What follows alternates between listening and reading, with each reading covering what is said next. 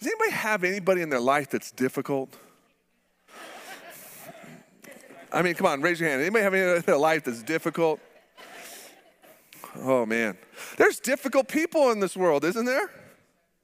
There's difficult people in this room, isn't there? Yeah.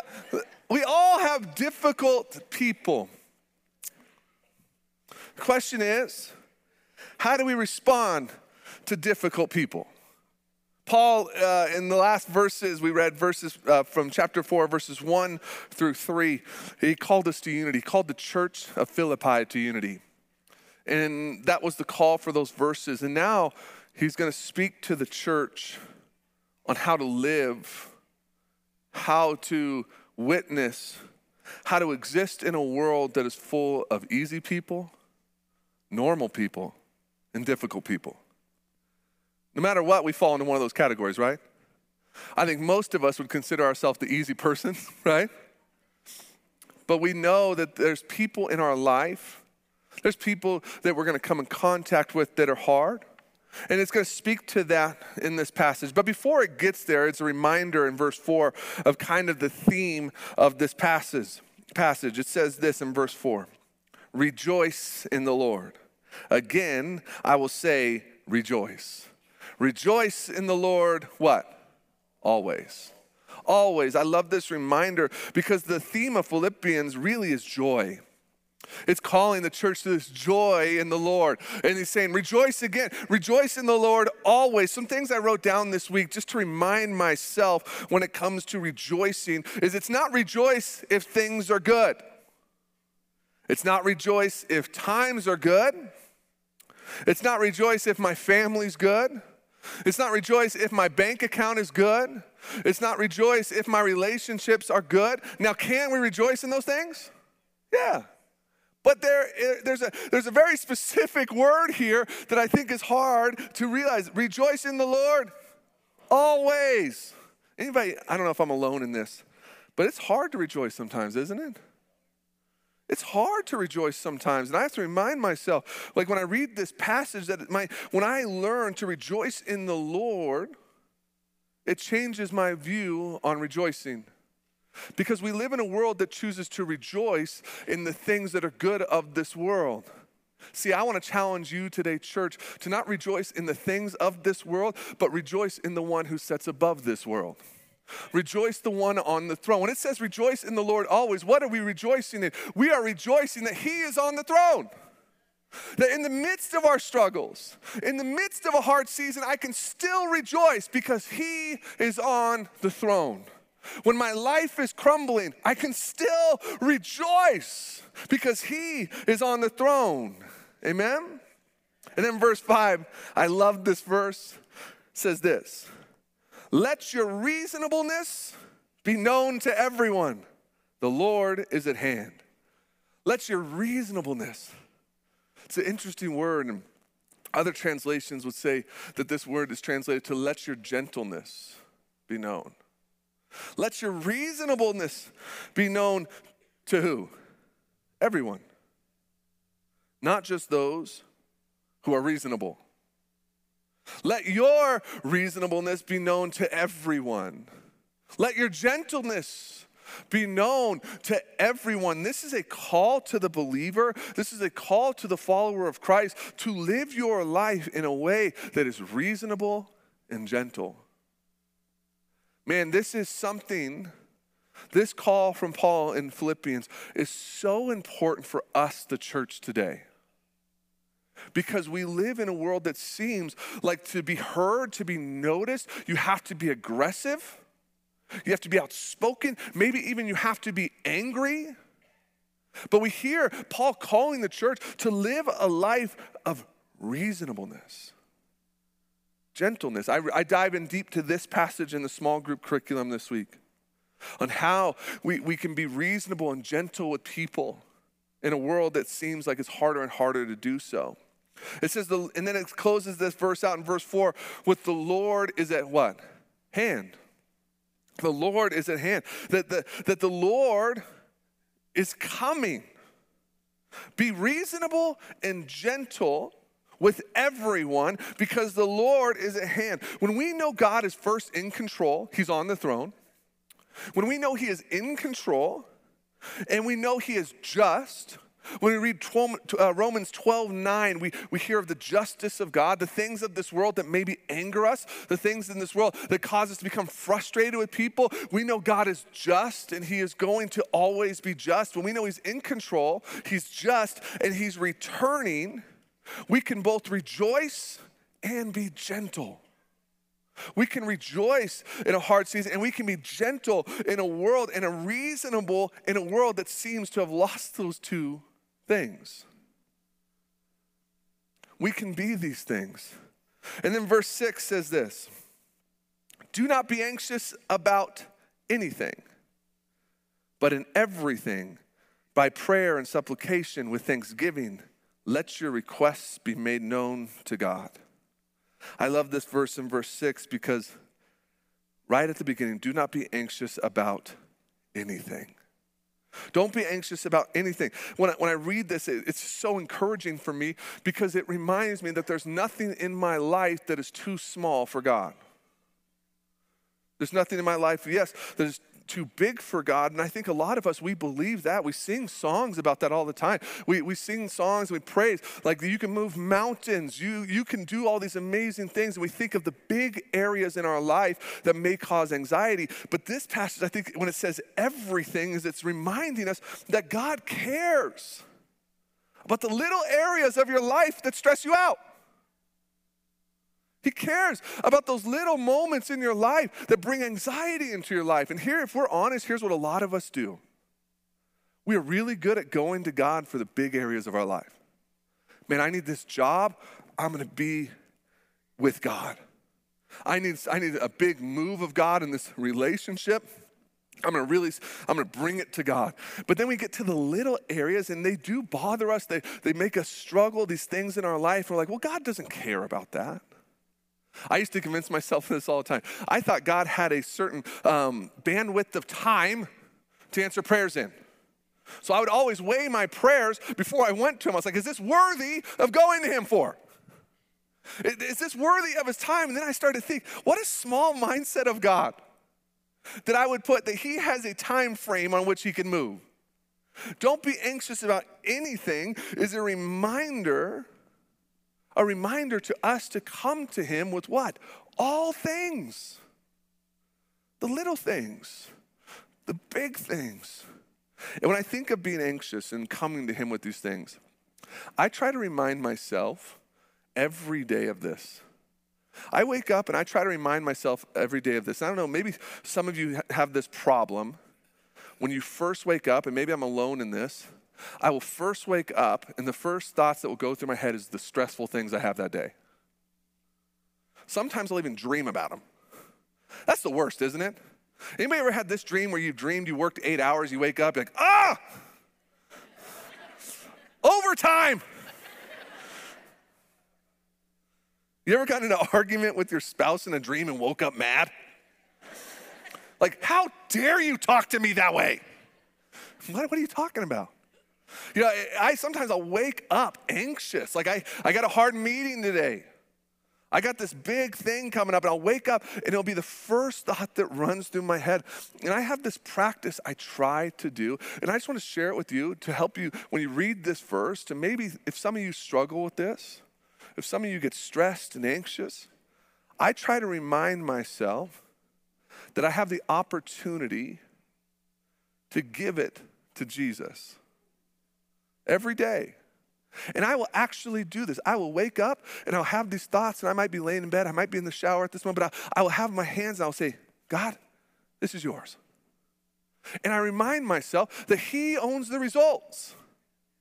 He owns the results of these things. He is on the throne. So I try this practice of like just thinking, stressing, and sometimes it takes me longer to get there, but I'll get there and say, okay, Jesus, this is yours.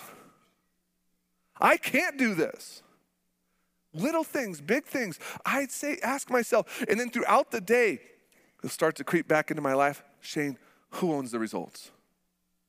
Who owns the results? Jesus. I can trust him with that.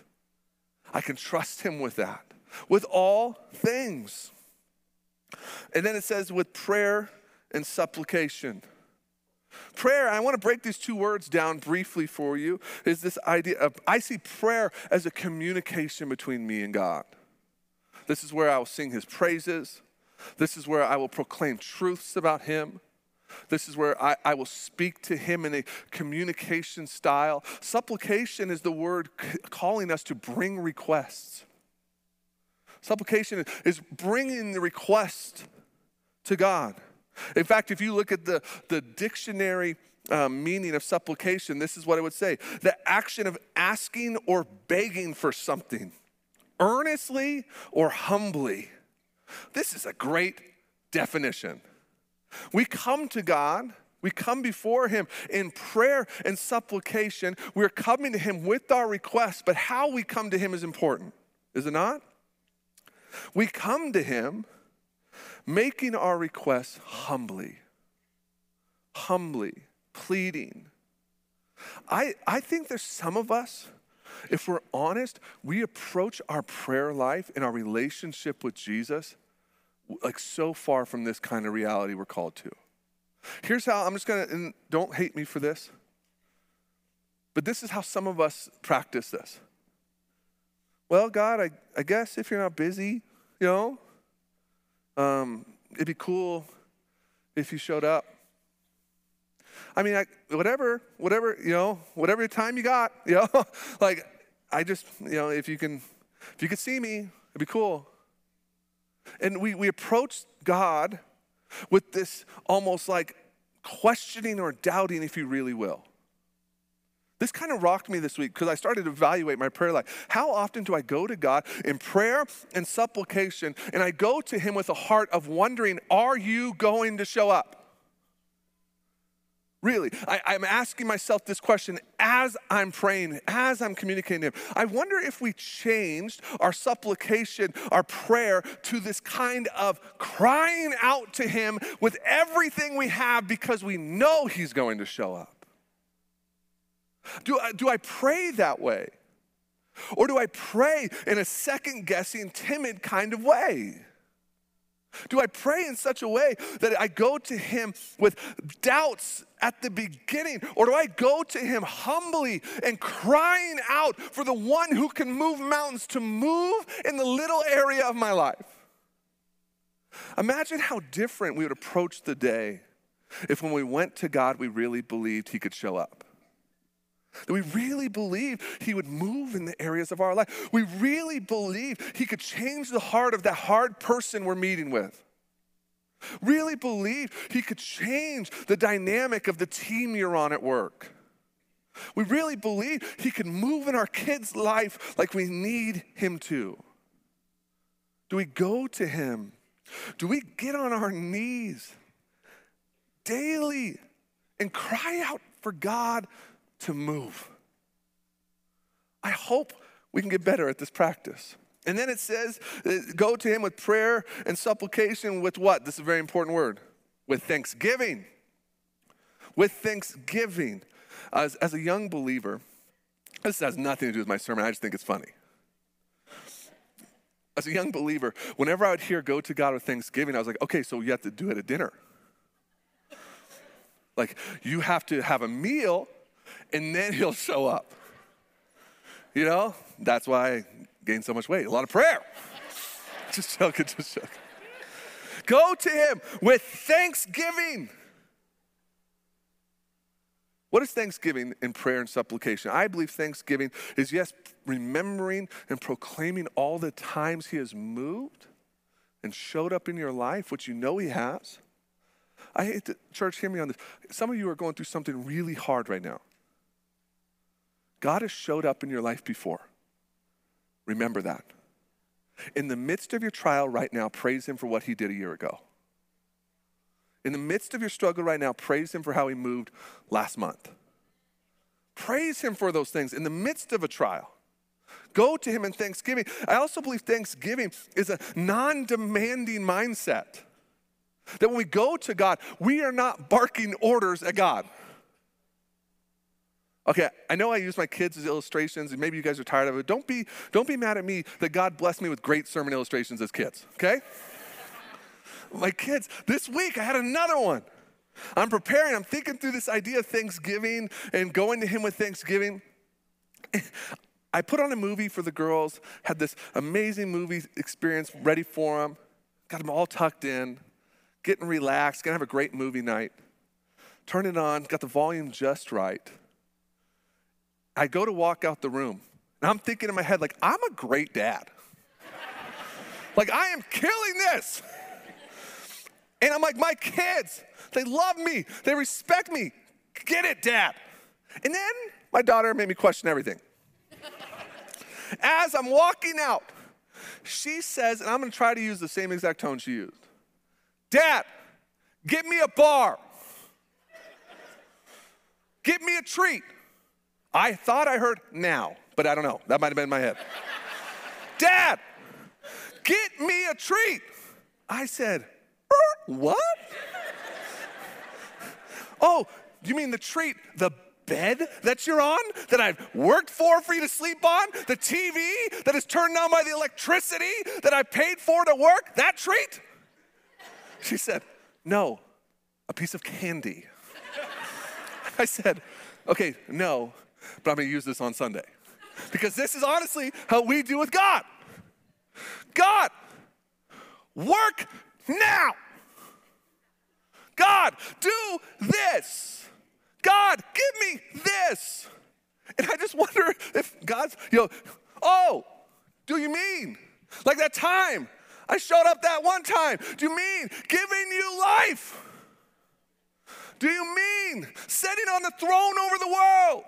Do you mean putting a plan in place to save you from yourself and your sin so you could spend eternity with me in heaven? Oh, is that what you mean? Go to him with thanksgiving, not a demanding mindset. Which in the last part of this verse, it says to be made known. Go to him with prayer and supplication and thanksgiving and make your requests known. Why do we need to make our requests known? He knows all, right? It's not that we're informing him of our need, but reminding ourselves of our need of him. When we go to him with our requests, it's not reminding God that he can do something. It's reminding ourselves that he can do something. Make your requests known to him, no matter how big or how small. And then verse 7 says this, and the peace of God, which surpasses all understanding, will guard your hearts and your minds in Christ Jesus. I just want to focus in on this idea of the peace of God here. And the peace of God which surpasses all understanding. What is this peace of God? There's really three ways you'll hear of the peace aspect in Scripture and a reference to God. I want to break down these three, and I want to say what this one is saying here. The first one you will hear in other pieces of Scripture is peace from God. This is the peace that comes to us as a gift from God. You'll hear in Scripture a peace from God, that we can go to him where we can request his supernatural peace over our life. And he can gift us that kind of peace. Peace from God. And the second one, there's peace with God you'll read about in Scripture. This is a relationship that you enter into, that this is the kind of peace that when even in the midst of something you can find peace because you're with God. You're in relationship with him. You've been made right by Jesus and you have community with God. And then there's this peace it speaks of here. This is the peace of God. When you study this line here, you will see that over and over again, this is speaking to a peace that is beyond all mind, beyond understanding. This is speaking of a kind of peace that goes beyond our power of thinking. We can't even comprehend the peace of God in our human form. We can't even fathom. We could try as hard as we want right now to think about the most peaceful thing in the world, and it still wouldn't even do this justice. And the peace of God is beyond our ability to understand and explain. Therefore, it must just be experienced. We can't even comprehend this kind of peace. We just pray for it and we experience it in relationship with him. That's the kind of peace that we're speaking of here. And then it goes on, it says it surpasses all understanding, meaning like it's saying right there, you can't even comprehend the peace of God. And then it says to guard your hearts and your minds. To guard your heart and your mind in Christ Jesus. I think there's something in us, guys, that doesn't take or put enough weight into this passage that we should. Being called to guard your heart and your mind. That to purposely work for the guarding of your heart. Like putting stuff and structures in your life to protect yourself, to protect your mind. These structures and these things to purposely guard. Now, I was thinking about this week with this idea of guarding and protecting. I think if we had to draw a picture of in each of our lives how we guard and protect our heart, we had to draw a fortress and we had to put our armies where they were, I think a lot of us would be disappointed with the army we've built. We would look at it and say, that doesn't seem like enough for that army. We are called to guard and protect. We are called to build things in our life to protect us, to guard us, to rely on Him in such a way that we are, when the enemy comes, when the lies come, when it tries to get into our head and into our heart, we are able to protect and guard. And let us just speak to how we do this. In the next verse, verse 8, it says this, "Finally, brothers, whatever is true, whatever is honorable, whatever is just, whatever is pure, whatever is lovely, whatever is commendable, if there's any excellence, if there's anything worthy of praise, think about these things." How do we guard our heart? How do we guard our mind? We practice this verse. We think about things that are true. We think about things that are honorable and just and pure and lovely in a world that's constantly pulling our mind to think differently than this. I mean, guys, it's so hard to think about truth, to set our minds on truth in a world that seems to run from truth. It's so hard to think about being commendable and excellent and pure in a world that calls us in another way. If we want to guard our heart and guard our minds, it's when we set our minds on these things. I want to practice just an exercise with you really quick. I'm going to read this verse again, a little bit slower. And I want you just to internally do a little exercise with me. As I read through it, I want you to ask yourself, for example, for brothers, whatever is true, I want you to take a couple seconds to say, what are the lies I'm believing? What are the lies I'm believing? So let's do this just inside yourself. Let's read it again. Finally, brothers, whatever is true, whatever is honorable, whatever is just, whatever is pure, whatever is lovely, whatever is commendable, if there's any excellence, if there's anything worthy of praise, think about these things. You want to guard your heart and your mind, start to read this verse over and over again and fix your mind to seeking after these. Seek after truth. Seek after purity. Seek after excellence. Build that fortress up around your life. It's not easy to do this, is it? It's not easy, right? It's not easy to just put your mind on things that are true. It's not easy to put your mind on things that are excellent. Jack talked about this, but I want to just do a little secondary push. You know who it's especially not true for? Our young people. Guys, our young people, they're when it comes to not being true and all these things and purity and all, it's so hard for them in the world they're going. That's why one conference is so important. That we would speak truth to them. That they would fall in love with a God who is just and they would seek purity. All these things. This weekend is something that can realign a student to the one who created them. We should be thinking on these things as well. Like Romans 12:2 says this, do not be conformed to this world, but be transformed by the renewal of your mind. that by testing you may discern what the will of God, what is good and acceptable and perfect. What in my life, what are things I need to do? What are thinking patterns I need to get rid of? What are habits I need to change to get to a lifestyle that practices this? Think on those things. And I'll close here with verse 9. Okay, before I close, I got about 4 minutes till your lunch plans start. In preparation for this passage this week, God began to stir up in me something just like overwhelming with the importance of this passage to the believers today. For myself, for us in this room. Verse 9 says this: what you have learned and received and heard and seen in me. I'm going to say that again. What you have learned and received and heard and seen in me, practice these things, and the God of peace will be with you.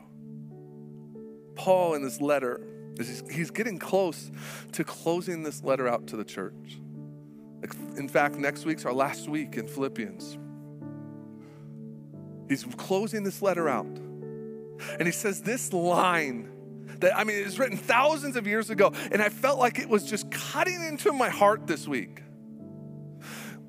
Let what you have learned and received from me, what you've heard and seen, practice these things. If I get one thing from Paul from this, is I want to live a life that what people see in me, they should practice. I want to live a life of what I teach, they should practice. I want to live a life of what they've learned from me, they should put into practice. Does our life reflect this? Does our life scream, follow me as I follow Jesus? When it comes to dealing with people, leading people, loving people, teaching people, I want what Paul has here. I want to be the kind of believer that from the bottom of my heart can say, do as I do. Where I could boldly go before you and say, hey, do as I do, live as I live, because I am honoring God. I wonder for us, the church today, if we woke up every day and said, God, let me live this life today. Let me lead and teach and show in such a way that people are drawn to you. Man, it would change the way we would treat people, wouldn't it? It would change the way we treat hard people.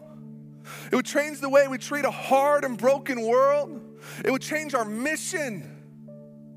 We wouldn't just be going to survive the day. We'd be on mission for the day. If I want a life like Paul is calling the church here to set the example, I'll close with this. All of us in this room this morning or online, you're setting an example for someone. There is someone who's looking at you right now in your life, and is saying, I am going to make life decisions. I'm going to make faith decisions on how they live, on how they treat people, on how they show Jesus. Maybe it's kids, maybe it's friends, but there's someone who's looking to you to live a life like Paul, to set the example, to be real, to practice what you preach, to not just say good things, but bring good things. That's looking to you to not just say you love people, but love people. That is looking to you to communicate in such a way that speaks life, not death. That is looking to you to show them really what do the hands and feet of Jesus look like. That is looking to you to be a representation of someone who was bought with a price, who lives like it. I want to be this kind of believer. And it should change the way I interact with the world. Amen? I'm going to pray and I'll close this out.